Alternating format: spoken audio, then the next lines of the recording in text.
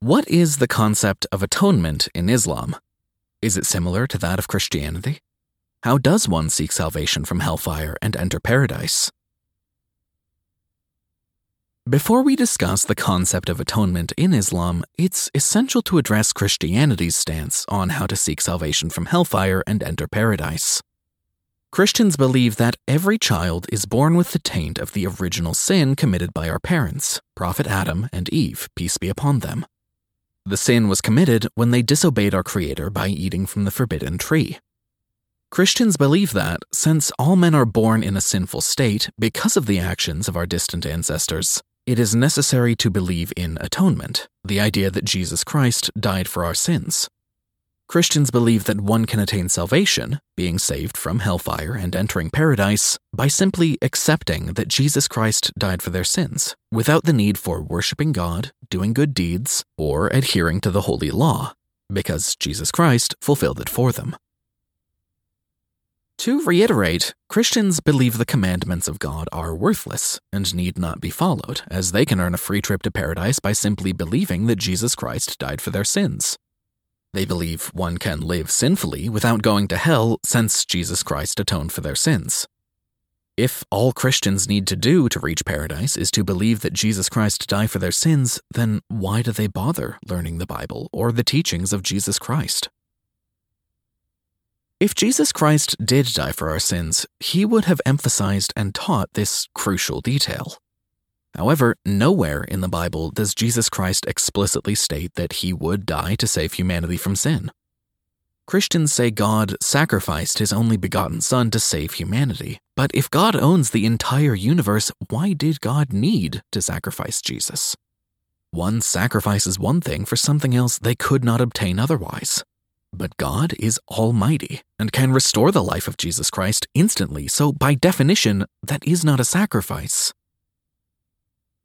Not only is the concept of atonement not mentioned in the Bible, nor taught by Jesus Christ, but biblical verses contradict the concept of atonement and prove a fabrication. These verses state that no person is held responsible for another's sin. No parent is accountable for a sin committed by their child, and vice versa. That means we are not held accountable for the sins committed by our parents, Adam and Eve, peace be upon them. The fathers shall not be put to death for the children, neither shall the children be put to death for the fathers. Every man shall be put to death for his own sin. Deuteronomy chapter 24, verse 16. Take this passage. The child will not share the guilt of the parent, nor will the parent share the guilt of the child. Ezekiel chapter 18, verse 20. It is stated in the Bible that the child will not share the guilt of the parent for any particular sin, nor will the parent share the child's responsibility for a sin. Paul initiated the concept of atonement. Paul proved himself an enemy of Jesus Christ throughout his ministry. He claimed that Jesus Christ came to him in a dream, and only afterward did he become a believer. He then made radical changes to the religion that neither Jesus Christ nor the Bible describes or details. Why are Christians following the teachings of Paul and not Jesus Christ? How did all of the previous righteous messengers and prophets of God, such as Prophet Abraham, Moses, Noah, etc., peace be upon them, go to paradise if they did not accept Jesus Christ, who did not die for their sins since he was not yet born, as their Savior? Are these righteous messengers and prophets of God going to hell? No, of course not. And why didn't these messengers and prophets of God know of or teach about the original sin and redemption? That's because these ideas were innovated by Paul and never taught by God, Jesus Christ, the Bible, or anyone. When someone approached Jesus Christ and asked him what he must do to obtain eternal life, he mentioned nothing about atonement. Nor did he state that the person must believe that Christ died for our sins. Instead, Jesus told him he must keep the commandments. Let us review the conversation that took place between them. Just then, a man came up to Jesus and asked, "Teacher, what good thing must I do to get eternal life?" "Why do you ask me about what is good?" Jesus replied. "There is only one who is good. If you want to enter life, keep the commandments. "Which ones?" he inquired. Jesus replied, "You shall not murder.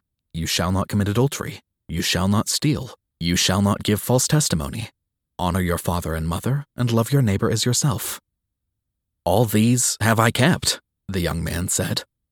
"What do I still lack?" Jesus answered, "If you want to be perfect, go, sell your possessions and give to the poor, and you will have treasure in heaven. Then come, follow me."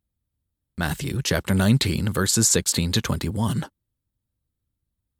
The Bible states that God's commandments are required for good living and must be followed. If anyone says otherwise, they will be called the least in the kingdom of heaven.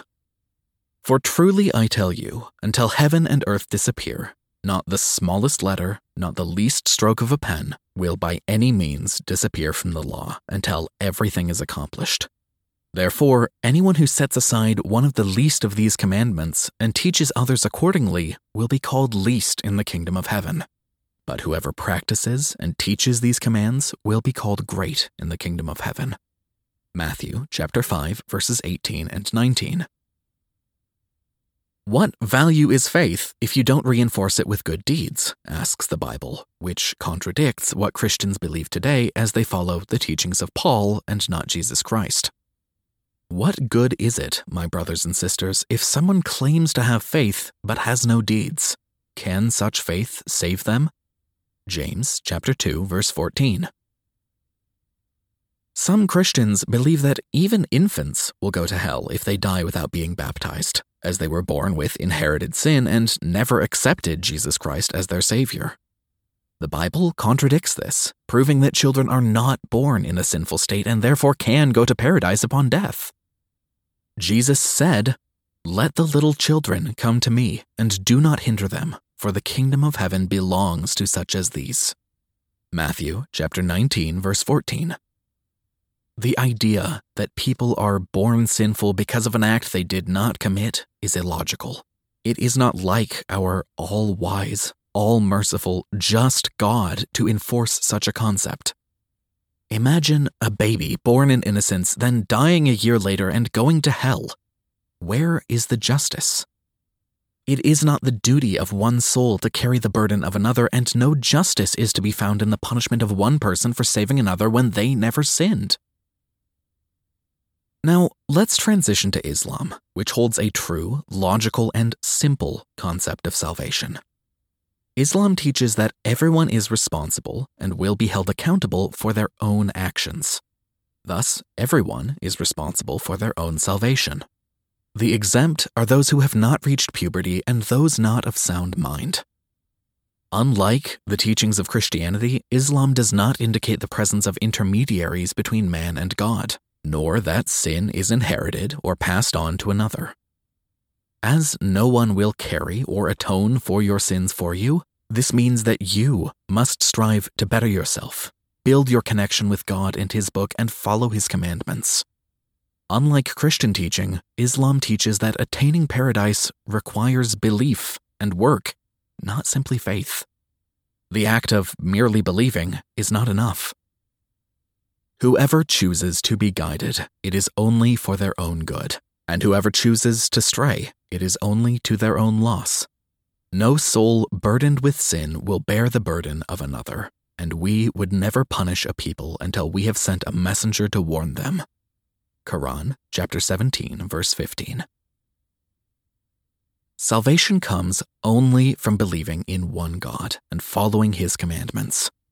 One needs to believe in what God and His messenger have taught us, which includes the 6 pillars of faith in Islam: the belief in the oneness of Allah, His angels, His prophets and messengers, His books, the last day or judgment day, and the belief in divine predestination. One needs to follow the commandments of Allah, which include the 5 pillars of Islam and Sharia, Islamic law.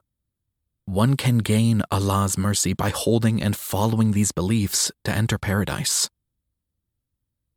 It's imperative to note that since God created human beings with free will and made them fallible and prone to mistakes, humans will slip up from time to time. The Holy Quran states that Allah taught Prophet Adam, peace be upon him, how to ask for forgiveness. When Prophet Adam, peace be upon him, ate from the forbidden tree, Adam, peace be upon him, acknowledged his mistake, experienced guilt, and asked for forgiveness. God, the Almighty, accepted his repentance without sacrificing the life of an innocent person. God is teaching Prophet Adam, peace be upon him, and us by extension what actions to take when we make a mistake.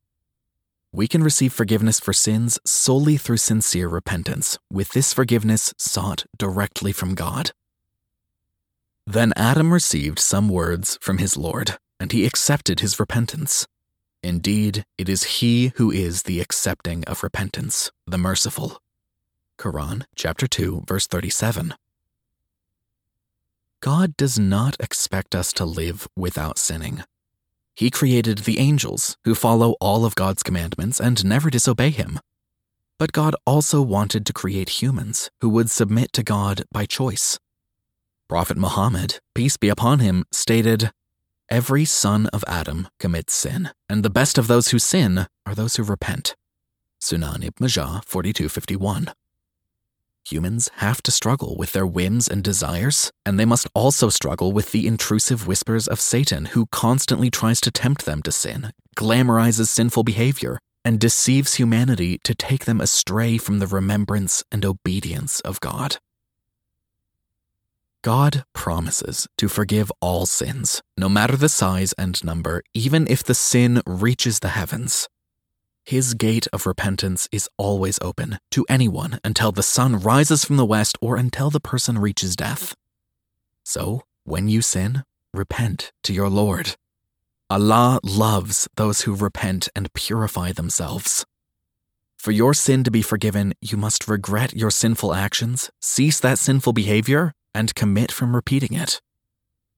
But whoever repents after their wrongdoing and mends their ways, Allah will surely turn to them in forgiveness. Indeed, Allah is all-forgiving, most merciful. Quran, chapter 5, verse 39. It's important to note that the commission of good deeds alone is not enough to gain admittance into paradise, and that it is only with God's mercy that one enters paradise. With the belief in and following of the one God, Allah, one can gain his mercy and enter paradise. Say, "O my servants who have transgressed against themselves by sinning, do not despair of the mercy of Allah. Indeed, Allah forgives all sins. Indeed, it is He who is the forgiving, the merciful." Quran, chapter 39, verse 53.